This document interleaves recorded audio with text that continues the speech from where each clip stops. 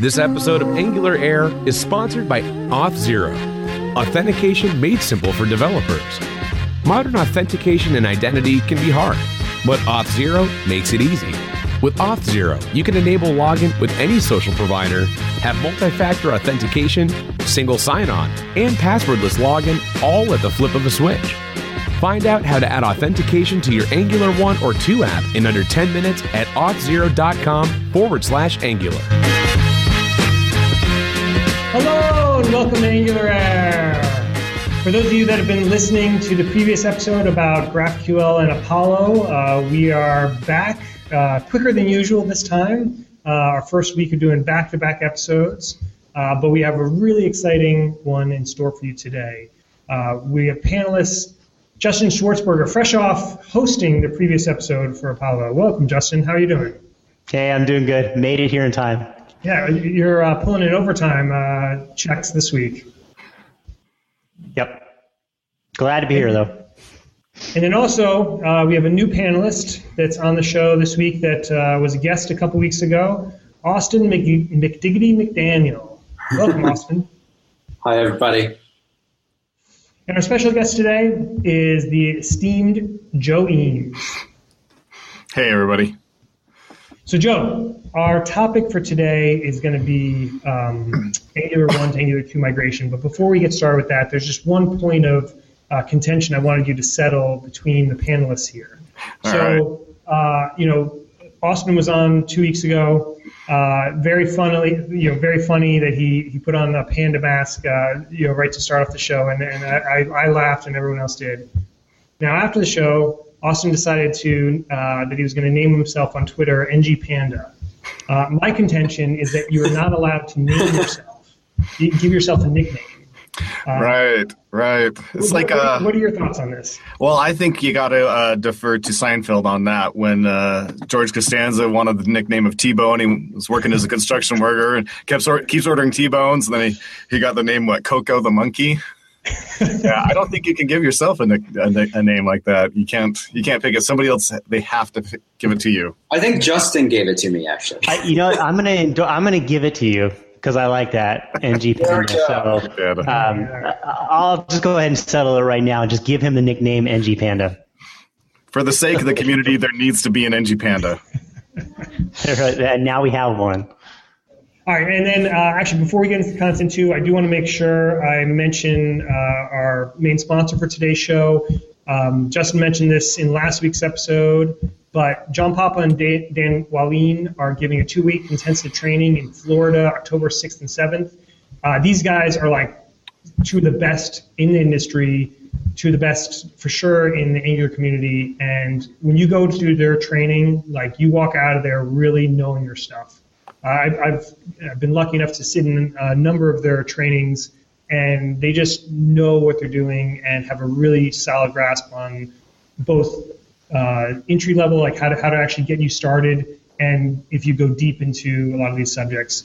So if you're thinking about that you want to go to a conference or anything like that, those are usually cool and definitely encourage that. But this would be the type of thing that if you're just starting to learn Angular 2, you should be trying to go to this training. This is the training to go to. October 6th and 7th, go to ng-learn.com. And you can't beat that it's in Florida. That's true, yeah. Fellow resident, Austin, are you going to go to this? I don't know. John Papa hasn't sent me an invite yet. Oh, I was waiting to be invited. You got to retweet that chance to win a ticket. That's right. That's true. You can do that. So definitely follow them on Twitter. You can chance to get a free ticket, but if not, it's well worth the money. All right, so on to today's topic, which is a big one because we are on the precipice of a huge event, the big release for Angular 2, which is coming close, almost inevitable, right, guys? Yep. And there's a lot of people out there with Angular 1 apps, a lot of people that have started to migrate, some people that are thinking about it, some people are waiting for the release. And I guess to start off with, Joe, I'd be interested in your background in, why you're very passionate about this subject. Obviously, a lot of people are, but I think I've had the deepest discussions with you about the intricacies of migrating existing apps and the approaches and that type of thing. So maybe kind of give us a little bit of background of like what you're doing for your day job, where you kind of run into this on a regular basis. Sure. So I've been almost full-time a Pluralsight author now for about a year and a half, which means that I spend most of my time trying to do education. But my background, 20 years of software development has been mostly on the bigger app size side of things, right? So I'm really used to big companies with big apps, and when it comes time to, you got code that you want to migrate for one reason or another, and I'm really used to those typical applications where we already got a ton of bad code we don't want anyway. We wish we could rewrite it, and now there's something new. We got to, push towards something new, either a new database, new middle tier, whatever it is, right? That's definitely been my bread and butter in my career. So when I got way into the Angular scene back in like 2009, and now we're coming around to Angular 2, I realized, wow, there's going to be a lot of applications. There are so many applications out there written in Angular 1. And the size of those applications obviously ranges from a couple of hundred lines of code to we know of code bases that are over 250,000 lines of code. I've worked on one that was well over 100,000 lines of Angular. So there's some really big apps. Now, when you're looking at I'm an Angular 1 or I'm Angular 2, you got to decide, we're going to rewrite, we're going to leave it alone, or we're going to migrate. And so I kind of have those questions in my mind when Angular 2 started coming around, right? What are we going to do? What are people going to do? How are they going to get around? And the history is very interesting, but to kind of bring it back to why I really care about this, I started looking at what was going on and realizing that there was some really cool capabilities in the migration path, but not necessarily was there a good guide telling people, here's how to get from 1 to 2. And the things that they were telling people to do were actually really problematic. The initial version of the documentation had some really bad advice in it that would have made migrating for any reasonably large size application nearly impossible. So I spent a bunch of time working with the author of the documentation, talking to him about the problems with the approach, working with the other people in the documentation team and a couple of the guys on the Angular team who specifically dealt with migration to try to work through this. Then I've tried to also talk to people that are doing training. So I've talked with the guys over at ThoughtRoom who do training, and they've actually done some Angular 1 to 2 migration. So I got so interested in this whole thing, I decided to do a Pluralsight course on it. So I've got a Pluralsight course that's like half done. I did the half, which was getting your Angular 1 code ready for Angular 2, right?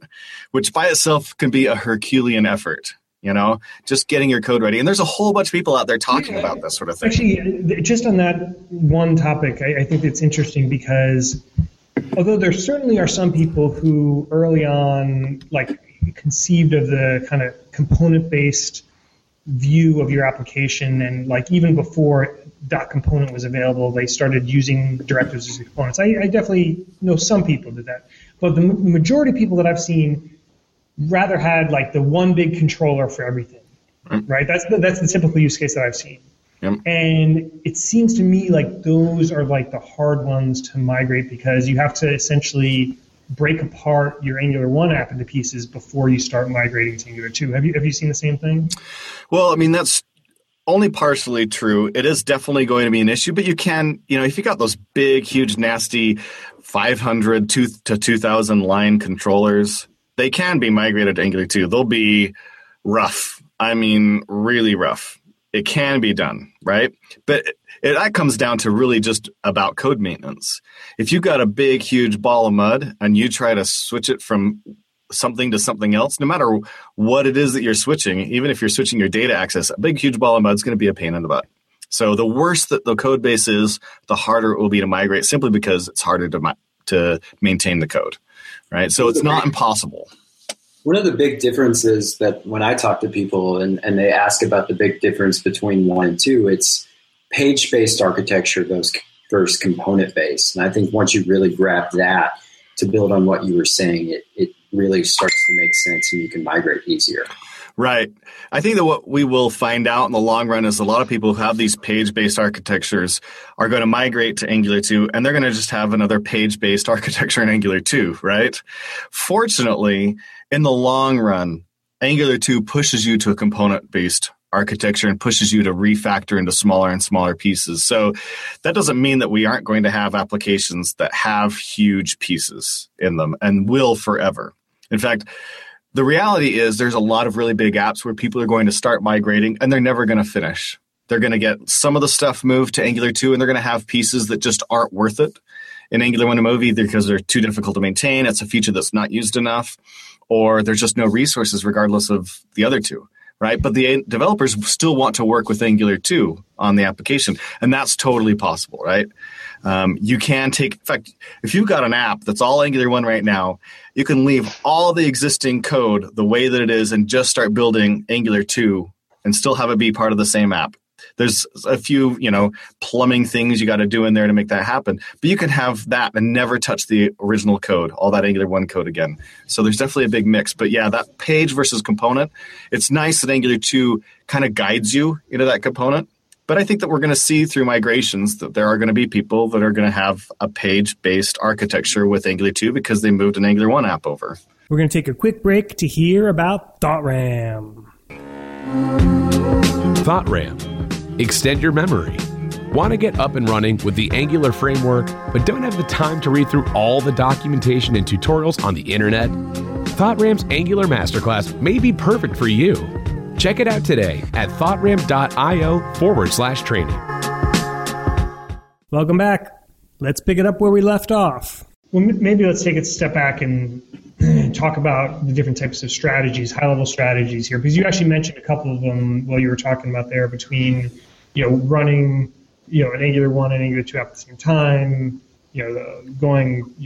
migrating everything at the same time, whatever. So can you maybe go over, what are the different types of strategies that you're seeing people do? Well, obviously from a very high level, you've got three options. Option one is to completely rewrite your app in Angular 2. And that is by far your best option so long as the resources and timeline required to do it are small enough or are big enough compared to the size of the application that it can be done in a very relatively short amount of time.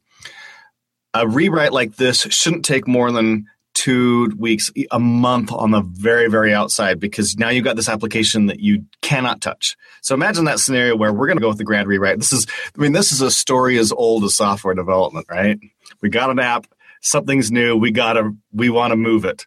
How do we move it? Well, let's just freeze this one and we're going to rewrite it in the new technology. Well, what happens? What happens is 18 months down the road, you're still rewriting the new app. The old app has been suffering from a lack of resources, but the business can't live without it. So people are still constantly pushing features into the old app. And because you have this new app in mind, the way that you put those features in is garbage. I mean, worse than what you were normally doing already before, right? Well, right, because mentally, I've seen this for sure before. Mentally, you're like, hey, this is just like temporary stuff. We're all moving to the new stuff, so why not just hack this to death? Yeah. Mm-hmm. I think I've done that to myself a couple of times, maybe. Right. This is becoming one of my favorite phrase or terms, but it becomes this dumpster fire, right? And you created the dumpster fire, you've thrown all the garbage in, you've lit it all up, and then you climb in and lay down in it, right? That's that scenario. And it's a horrible scenario, so you really should definitely not do that. I think that the good guideline is maybe 10,000 lines of code. If your app is 10,000 lines of code or under, then it's probably okay to do a rewrite. If you've got a decent team size, it could be a little bit bigger, but you get much bigger than that, rewrite's not going to be, especially for an important app. If you can't just take it and shelve it and nobody cares if it ever gets any new features, definitely don't consider this, right? Option two is just to leave it alone. Say it's not worth it to spend time. The application isn't that important. It's fine the way that it is. We're just going to leave it in Angular 1. We're going to continue to add new features in Angular 1. And that's actually a lot more viable than a lot of people give it credit for. Angular 1 is a fantastic technology. The new stuff that's come out in Angular 1.5, there's a lot of performance improvements. Oh, nice. The dumpster fire picture. I love it. Wait, I think you're totally valid there. I mean, with Angular 2 taking the spotlight, and React and other frameworks or whatever. Definitely Angular 1 gets a bad name, but if you objectively look at what's there, especially even compared to the old days of Angular 1 to what's there with 1.5 and later, it is a really good framework in itself, and it's simple, and it can be simple. And especially as long as you do things in that component-based way, we have very big Angular 1 application at GetHuman, and it is a good application. It performs really well. It is easy to add features. So, it's definitely, that's not, I think some people may discount that as an option because they worry about everybody has to move to Angular 2. But no, I think you're totally right. That is viable. Just, it's not worth migrating. Just keep maintaining it here. Right. Plus you have some of that backporting going on right now, right? Or we get some of the Angular 2 features into Angular 1. And so it is a viable solution that you can get some of the new stuff in the old stuff and still keep going in that. I think one of my biggest problems that I've had, I'm actually upgrading an Angular 1 app, is components that I need are not quite there yet. Whether that's in material or whatever that may be. So it you kind of extend that projected, time frame to migrate by having to build those. Right. Yep. Another totally big issue with doing the migration. So those are options 1 or 2, right? Rewrite it, leave it alone. Option 3 is to migrate. And by migrate, that's a very specific term that it's almost like its own vernacular when it comes to Angular, right? In this specific case, that means that we're going to take the existing app and we're going to slowly convert it to Angular 2. Piece by piece, we're going to move it over to Angular 2. And during that process, what actually happens under the hood is that it's an Angular 1 application that then, for certain pieces, will call and run Angular 2 and tell it, hey, you handle this piece for me. But Angular 1 is like the top-level node, right? The top-level node in your HTML is owned by Angular 1. So Angular 2 is sort of subservient, in a sense, to Angular 1 in that case. And is it possible to do the reverse, actually? I'm not sure if I tried this, but can you have Angular 2 as the main thing in Angular 1 pieces? It's probably possible to have an application up and running like that, but to do the migration path, no, because there's a couple of things that go on that's very important when you're running this migration. And that is that you can take any Angular 2 component and you can make that a valid directive in Angular 1 without having to write any, no more code. It's just, hey, utilize this component here in this spot. So if you have a user info panel and, you've got a list of users that's all Angular 1 code, but each item is supposed to be this user info panel. You can migrate that to Angular 2, and then it's called a downgrade, right? That user info panel is still now available within the Angular 1 code base. So you can take Angular 2 components and downgrade them to Angular 1 directives. You can take Angular 2 services and downgrade them to Angular 1 services. So any service that you write in Angular 2 can be usable by an Angular 1 component, a controller, directive, controller, or another service, right? And then you could do the reverse. You can take an Angular 1 directive and you can upgrade it so that it's callable and usable by Angular 2. So you can have an Angular 2 node and it has a repeating list of these user info panels. And if the user info panel is an Angular 1 directive, no problem. It will work just fine. You just have to tell the framework that you're upgrading that, right? But you're not actually rewriting the code in Angular 2. It's still an Angular 1 directive. And the same thing with services. Angular 1 services can be called by Angular 2 components or other services available in the dependency injector for Angular 2. On top of that, there's one other important feature, and that is the change detection is correlated. So if a change happens in Angular 1, the Angular 2 change detection runs. And vice versa, when Angular 2 change detection is triggered, then the Angular 1 change detection will run. There are potentially some bugs in this. I've encountered one that I believe is a bug in this scenario, but for the most part, that works. And so it's another really nice feature. So you cannot do that the opposite way. Having an Angular 2 application with some Angular 1 running inside of it, you don't get that coordination of change detection. And that all happens through the magic of this Angular 2 component called the Angular 2 Angular Upgrade is what it's called. The actual name of the code object is the upgrade adapter, right? So it's this magical piece that basically bootstraps and starts up Angular 1, owning whatever the top level node that you pointed at, and then Angular 2 also launches and gets bootstrapped, but it doesn't, the normal Angular 2 bootstrap mode where you tell it, hey, here's my module and here's the top level component. You don't do that. You don't give Angular 2 a top level component. You just tell it you're up and available, but you're now here you're basically getting told which components belong to you, and Angular 1 is going to go and call over to you and say, all right, I need this component, I need this service, etc. So it acts as a very subservient piece. So that's only possible in the other way, where you have an Angular 1 app and it's Angular 2 running within it, and you slowly move it over. So it actually kind of reminds me of the Angular to React like components that people have developed in the past. Right. Yeah, kind of a little bit of a similar thing, right? Obviously a lot better tied together, right? But a little bit of a similar thing. So what you're saying makes a lot of sense. I think it gets the devil's in the details, like, because it gets tricky. Like, okay, I'm working on an application, and let's say we say, okay, we're going to maintain this application, but as like new stuff comes up, we'll build an Angular 2, and we'll have just like you're saying, slowly convert it basically. But the tricky part comes with when you're making in that approach and you're making a change for one set of things. Where do you draw the line? Because it can be very slippery slope of like, okay, I maybe it'll help for this one particular change to migrate over these 10 services or something like that, or 11 services. Oh, why don't I do more or whatever else? So have you seen that as like a problem of like managing? Do you try to be more aggressive or less aggressive in what you change with any given iteration? So my goal with talking to people about migration is to propose and talk about the safest possible path, right?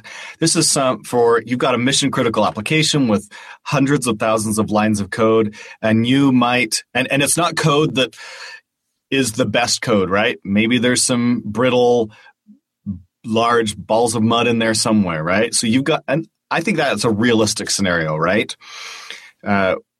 We're all used to applications that have code that we're not necessarily as proud of today as we were when they were originally written, or they grew out of necessity into something that now we're like kind of embarrassed by and wish they could be rewritten, right? That's a fairly realistic scenario.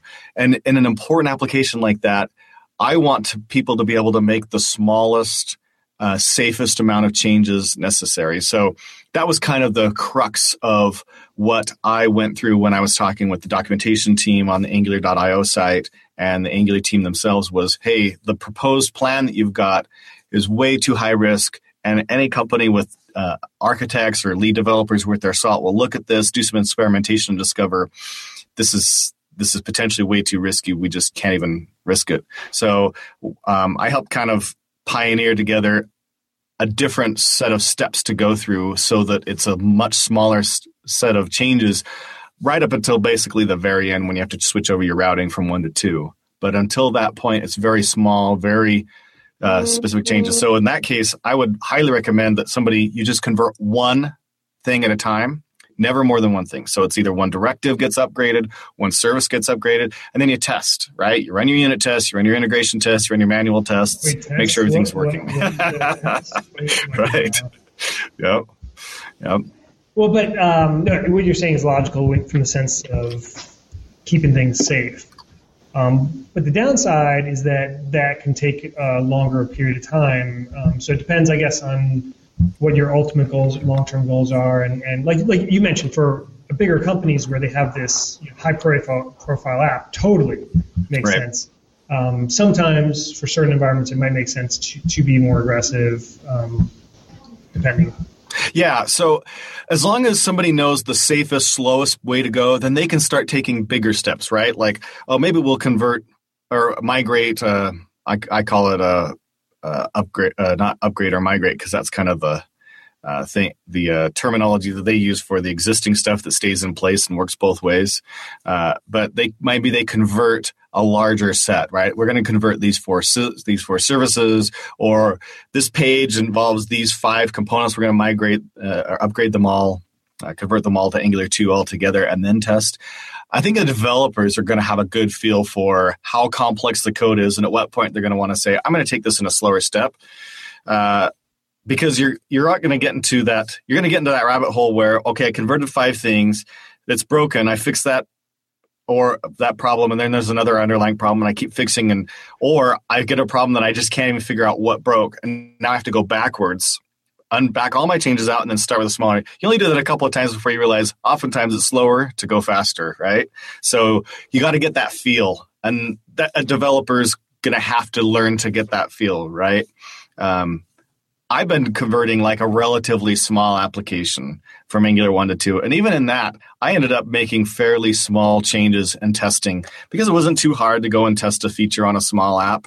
And then it let me know that I hadn't screwed anything up. So if I go convert the next piece, that the error I'm seeing doesn't have anything to do with the previous one. And there's enough steps involved in converting any given piece that it's easy to miss them. Like really, it's almost great to have like a list. Okay, if I'm converting a directive and changing it to Angular 2, I've got to do these 7 steps, right? And have that list because it's easy to forget one of them and then get a funny error, right? And there's a lot of complexities that have to do with converting from your TypeScript code down to JavaScript, and now you're ignoring that code, and your Angular 1 is probably just in JavaScript. So now you got all these JavaScript files, and as you rename objects to match the naming scheme of Angular 2, if you don't go around and clean up that old compiled JavaScript code, then it'll still be sitting there on the disk and potentially still get called if you don't clean up the references to it, right? So if you have a control directive, say, that's called like the user panel, and you change it over to an Angular 2 component, you'll probably rename that from userpanel.js to userpanel.component.ts. Well, the old userpanel.js still exists, and if somewhere there's a reference like in your index.html file, you still got a script tag pointing at it, then the code's still going to be called, and you get these weird errors like, hey, I can't find this, or this isn't working, and you're like, but that's not supposed to be happening, and you just bang your head against the wall, right? There's so many little nuances and complexities to it that you quickly learn the common mistakes, but man, it can be difficult. So I don't imagine a lot of people will do migrations and find that, wow, we can go really fast. We can convert 10 things at a time before we stop and check and see how our work's going. I think most people will find that 1 or 2 is about the max, and they'll stop and check. And there's a lot of places where there's really different paradigms, and so it can be even more difficult, right? Is there a chance that people might get stuck into a scenario where they say, okay, I'm going to migrate, let's take this on, and it becomes something so big or over time, and their app maybe, as they go through that process, they've got some in Angular 1, some in Angular 2, and it's working and it's functional, that they just settle in and sit with it that way long term and just never go to the finish line? And is that going to be a concern? Or, would you say, hey, if you're taking this on, have the desire that you're going to make it to the finish line? Or, hey, take it on and it's going to be okay if you maybe don't get there? Right. I think it's totally fine to not get there, right? Like, imagine you're a developer at a company and it's got this big app, right? And it's important, and they can't rewrite it, and you want to migrate it, and you come up with this plan that says, hey, you don't have to pass off on the idea that we're going to spend $1 million migrating this app. Let's just do a switch over to Angular 2 so that the upgrade adapter is in place. We can start writing Angular 2 components, and that's going to take us, 3 days with testing time, right? All you have to do is get them to buy off on that. And then at that point, you can say, we can still rewrite everything in Angular 1, right? The app's okay. You got this very nice way to get buy-off with your company. And obviously, corporate buy-off matters a lot in projects like this. So if you can't get easier corporate buy-off, you might never get the project off the ground. So that's a really nice thing, is you can get corporate buy-off for, hey, we're going to make a very small change and just enable Angular 2 in our application. We're not going to rewrite anything in Angular 2. And then over time, I'm sure that you guys have been on development teams where you're switching something over and you have a lot of different strategies for what are we going to do? Are we going to anytime we're going to refactor, maintain or make some changes, add some new features, then we'll rewrite that piece in Angular 2. But other than that, we won't be rewriting. We have no master plan where we're going to take specific steps to rewrite Angular 2. That's going to be very common. And I think we're going to see that a lot. So I think we're going to see in 4 years, 5 years down the road, plenty of applications that are still a fair amount of Angular 1 code because that was their strategy. course, the strategy might be, hey, we're going to, devote 20% of our resources to rewriting, and the other 80% is adding new features, right? So eventually, we're going to get there. And we don't know exactly how long that'll take, or maybe we make a plan for how long that'll take, but eventually we're going to get there. And of course, some people are going to be like, all right, we're going to put this on a 4-month deadline. We're going to get this whole thing converted within 4 months.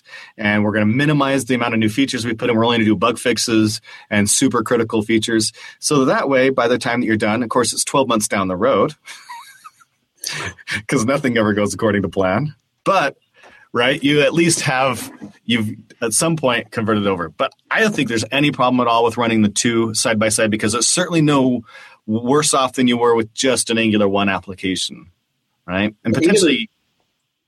So I was going to say in Angular 2, we talk about tree shaking to minimize, download size and stuff like that. I mean, is running both in parallel, is that going to be a concern, with the amount that you have to download for just client libraries? Right. So certainly there'll be some additional client libraries, but if you do ahead of time compilation, right, then the Angular 2 client library is already very small. Of course, then you might be adding in, now we're going to use, Firebase 2 or this other version, the 2 version of this library. So yeah, that could potentially be a concern. But most, there's only a few libraries that are very specific to the version of Angular, right? At least there's very few Angular 2 specific versions of any library out right now. Ionic, Material, and Firebase. Those are the only 3 that I know of that are very specific to Angular 2. So we might see more in the future where you're saying we're going to add Angular 2 and now there's these 10 new components we could bring in, and you'll have to make that decision at that point.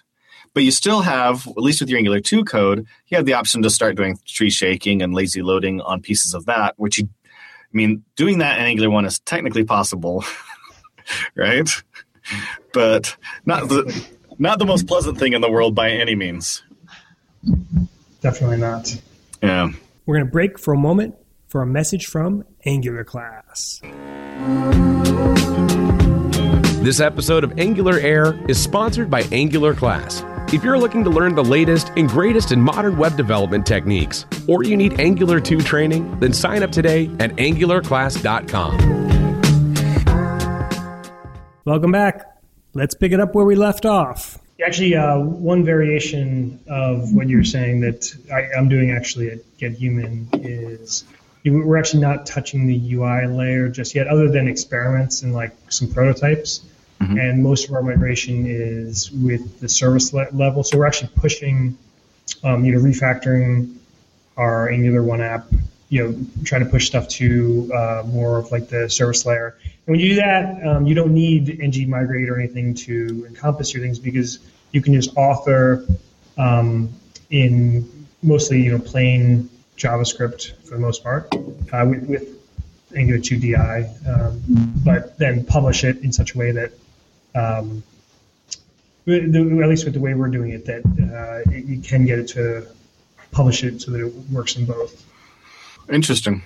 I think, most people deal with the UI right up front, which requires the ng migrate thing. Is there performance hits when you are running them both? So that's definitely a very common question is what is going to be the performance hit if I'm running Angular 2 and Angular 1 together? So the first thing to understand, is that Angular 2 is extremely performant in comparison to Angular 1, right? It's so much faster and at least an order of magnitude faster, right? Yep. Sorry.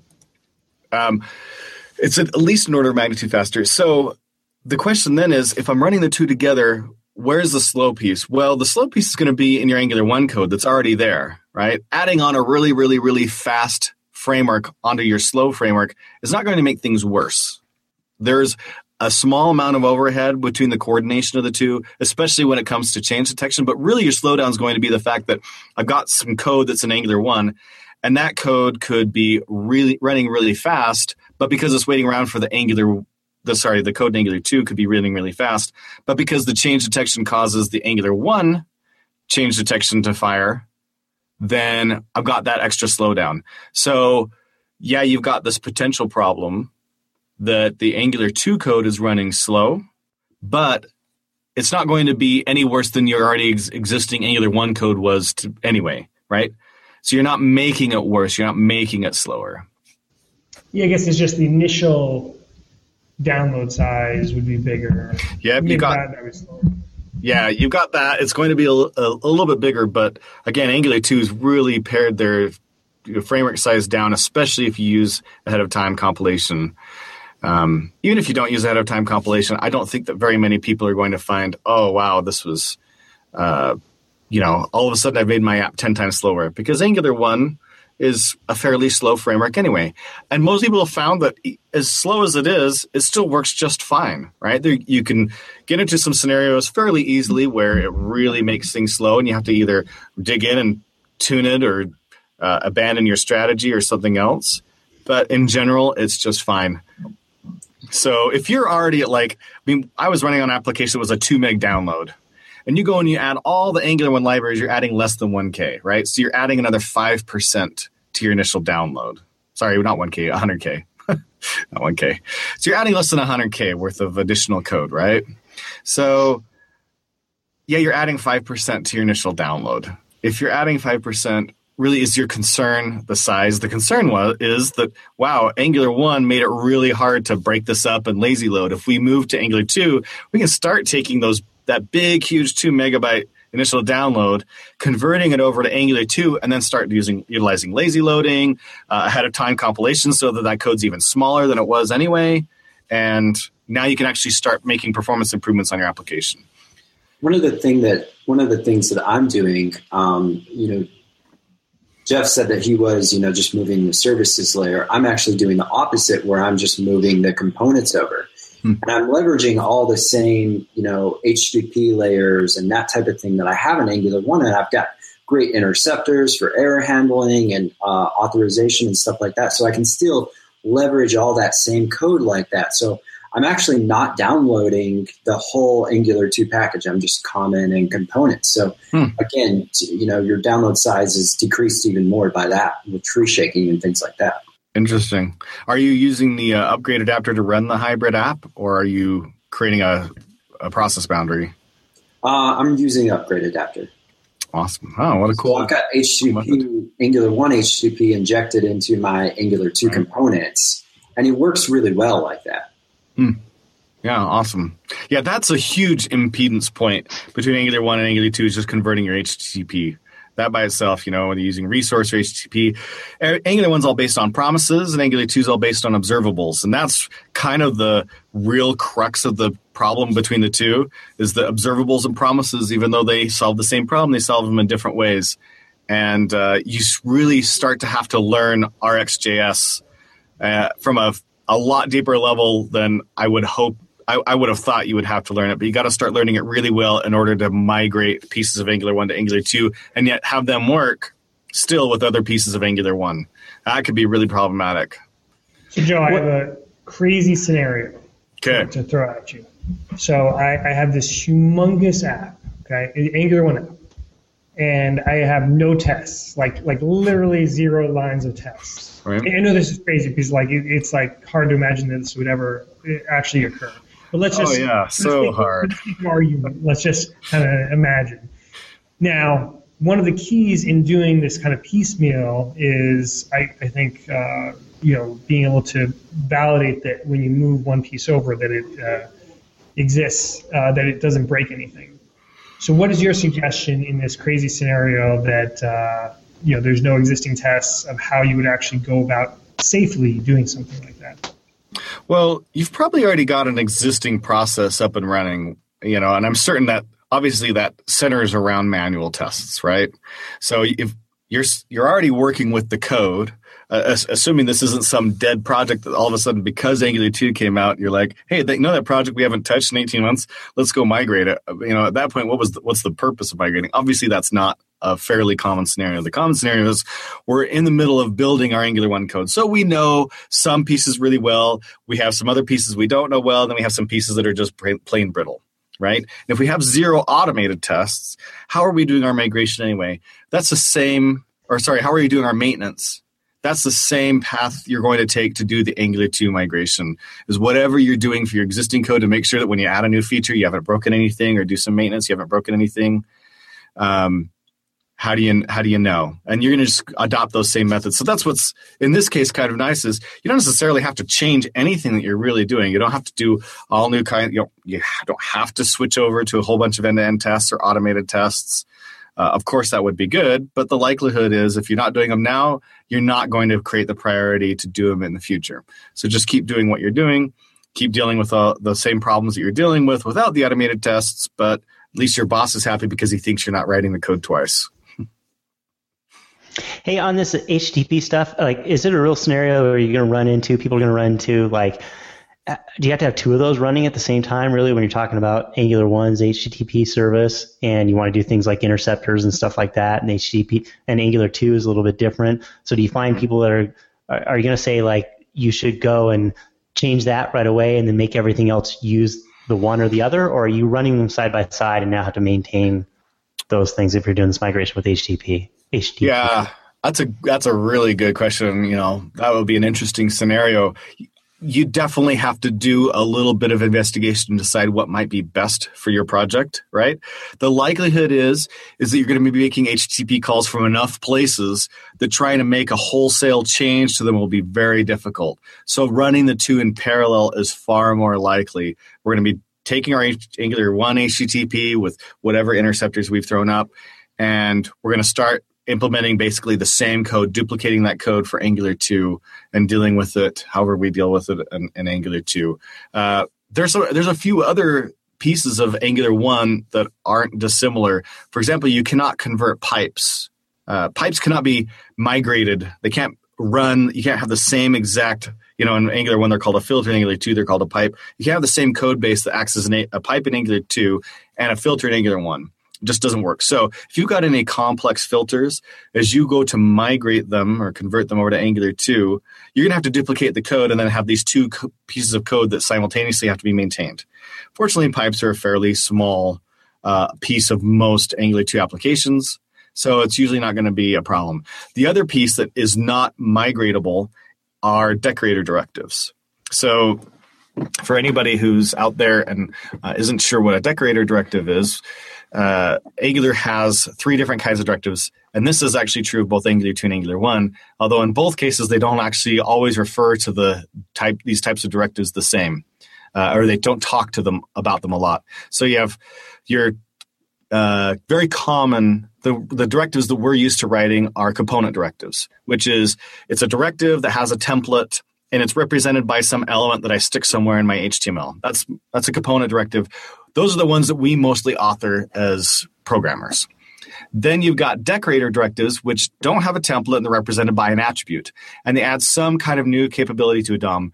We write very few of those on ourselves. We might occasionally write some, but generally we write very few, but we use them a lot. For example, ng-click is a perfect example of decorator directive because it adds new functionality to a DOM node. Now it is able to listen to a click event, right? Or other event listeners are great examples of that.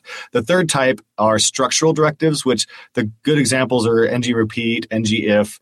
They're directives that manipulate the DOM in a meaningful way by adding and removing nodes.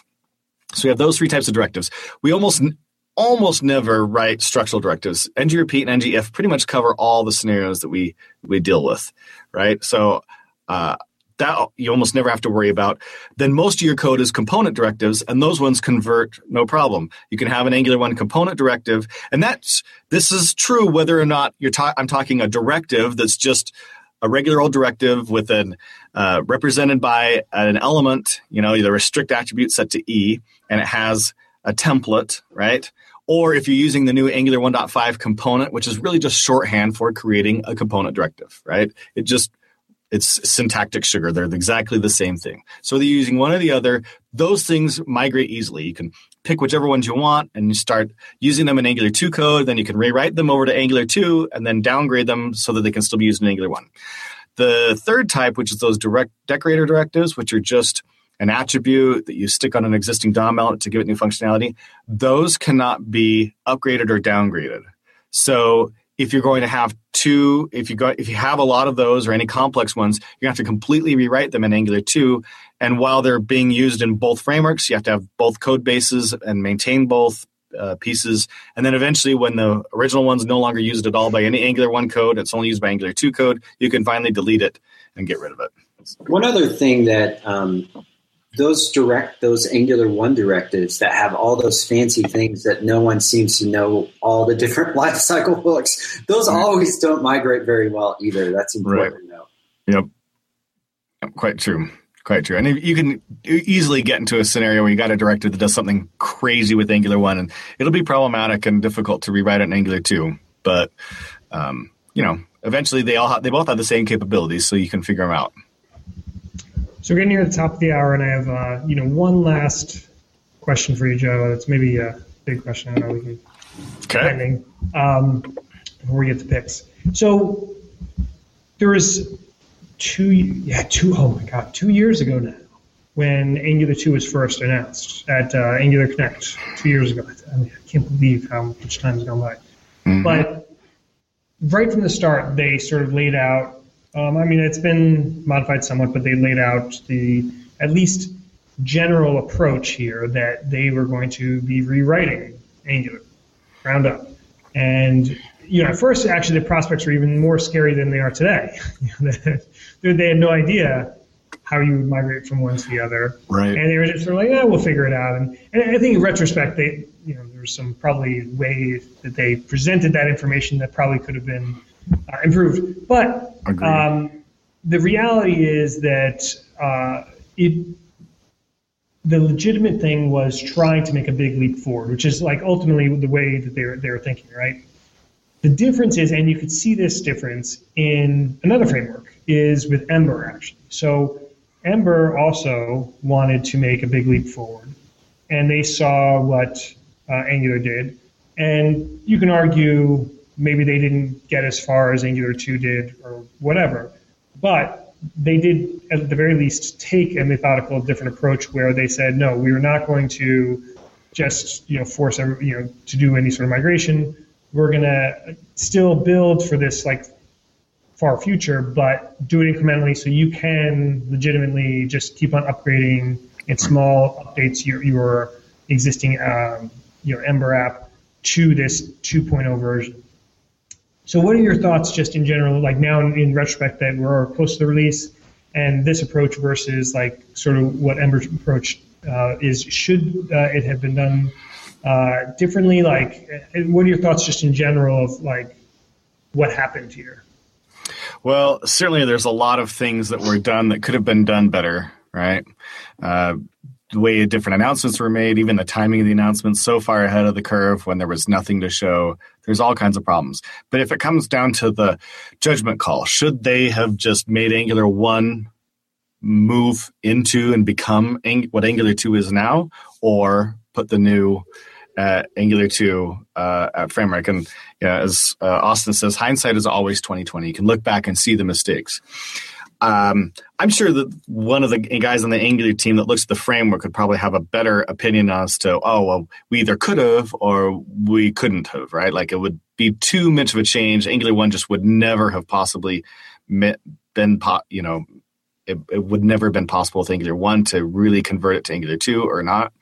Obviously, it's nice. It would be nice if we could just have these forward migrations that have small breaking changes, so that by the time you get to Angular 1.15, it's now what Angular 2 is today. That would be nice. But I think that because of the way that the migration path works, this is a unique migration path. Mostly you have one of two options. You either have a new version that has some breaking changes. When you convert, you got to go back and fix those breaking changes, and that's it. Or you have an entirely new framework that there is no real migration path. You create some kind of process boundaries, right? And you do some wizardry if you have somebody super crazy smart on your team. But other than that, you're just left with a big rewrite, right?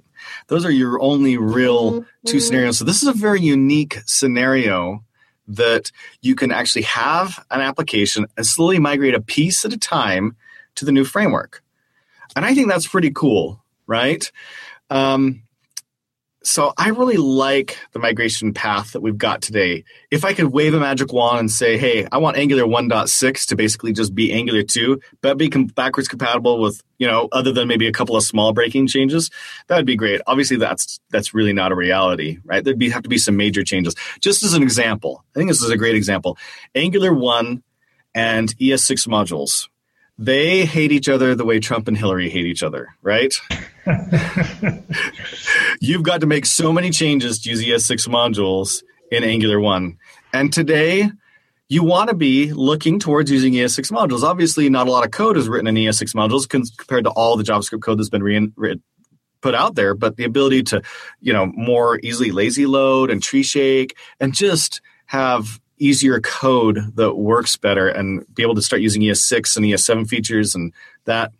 ES6 modules are a great thing. We want modules in our code, and Angular 1 hates them. So just the migration to path to get Angular 1 so it doesn't hate ES6 modules is already a big thing and going to have some fairly big sweeping breaking changes. I think by the time we were done with that slow, migration process, it would have been fairly similar to just this migration process they've already outlined. So I'm really happy with it. I like the way it is. So my judgment call would be, hindsight being what it is, the path that we've got right now is a pretty good path. The only thing that could be nicer is routing migration. That's the big pain in the butt. When it comes right to the very end, you got to switch over from Angular 1 to Angular 2 routing. That's your big, huge, that's going to be the biggest single unit of work you're going to have to do. So if they had a better way to do that, that would be a nice improvement. Go ahead.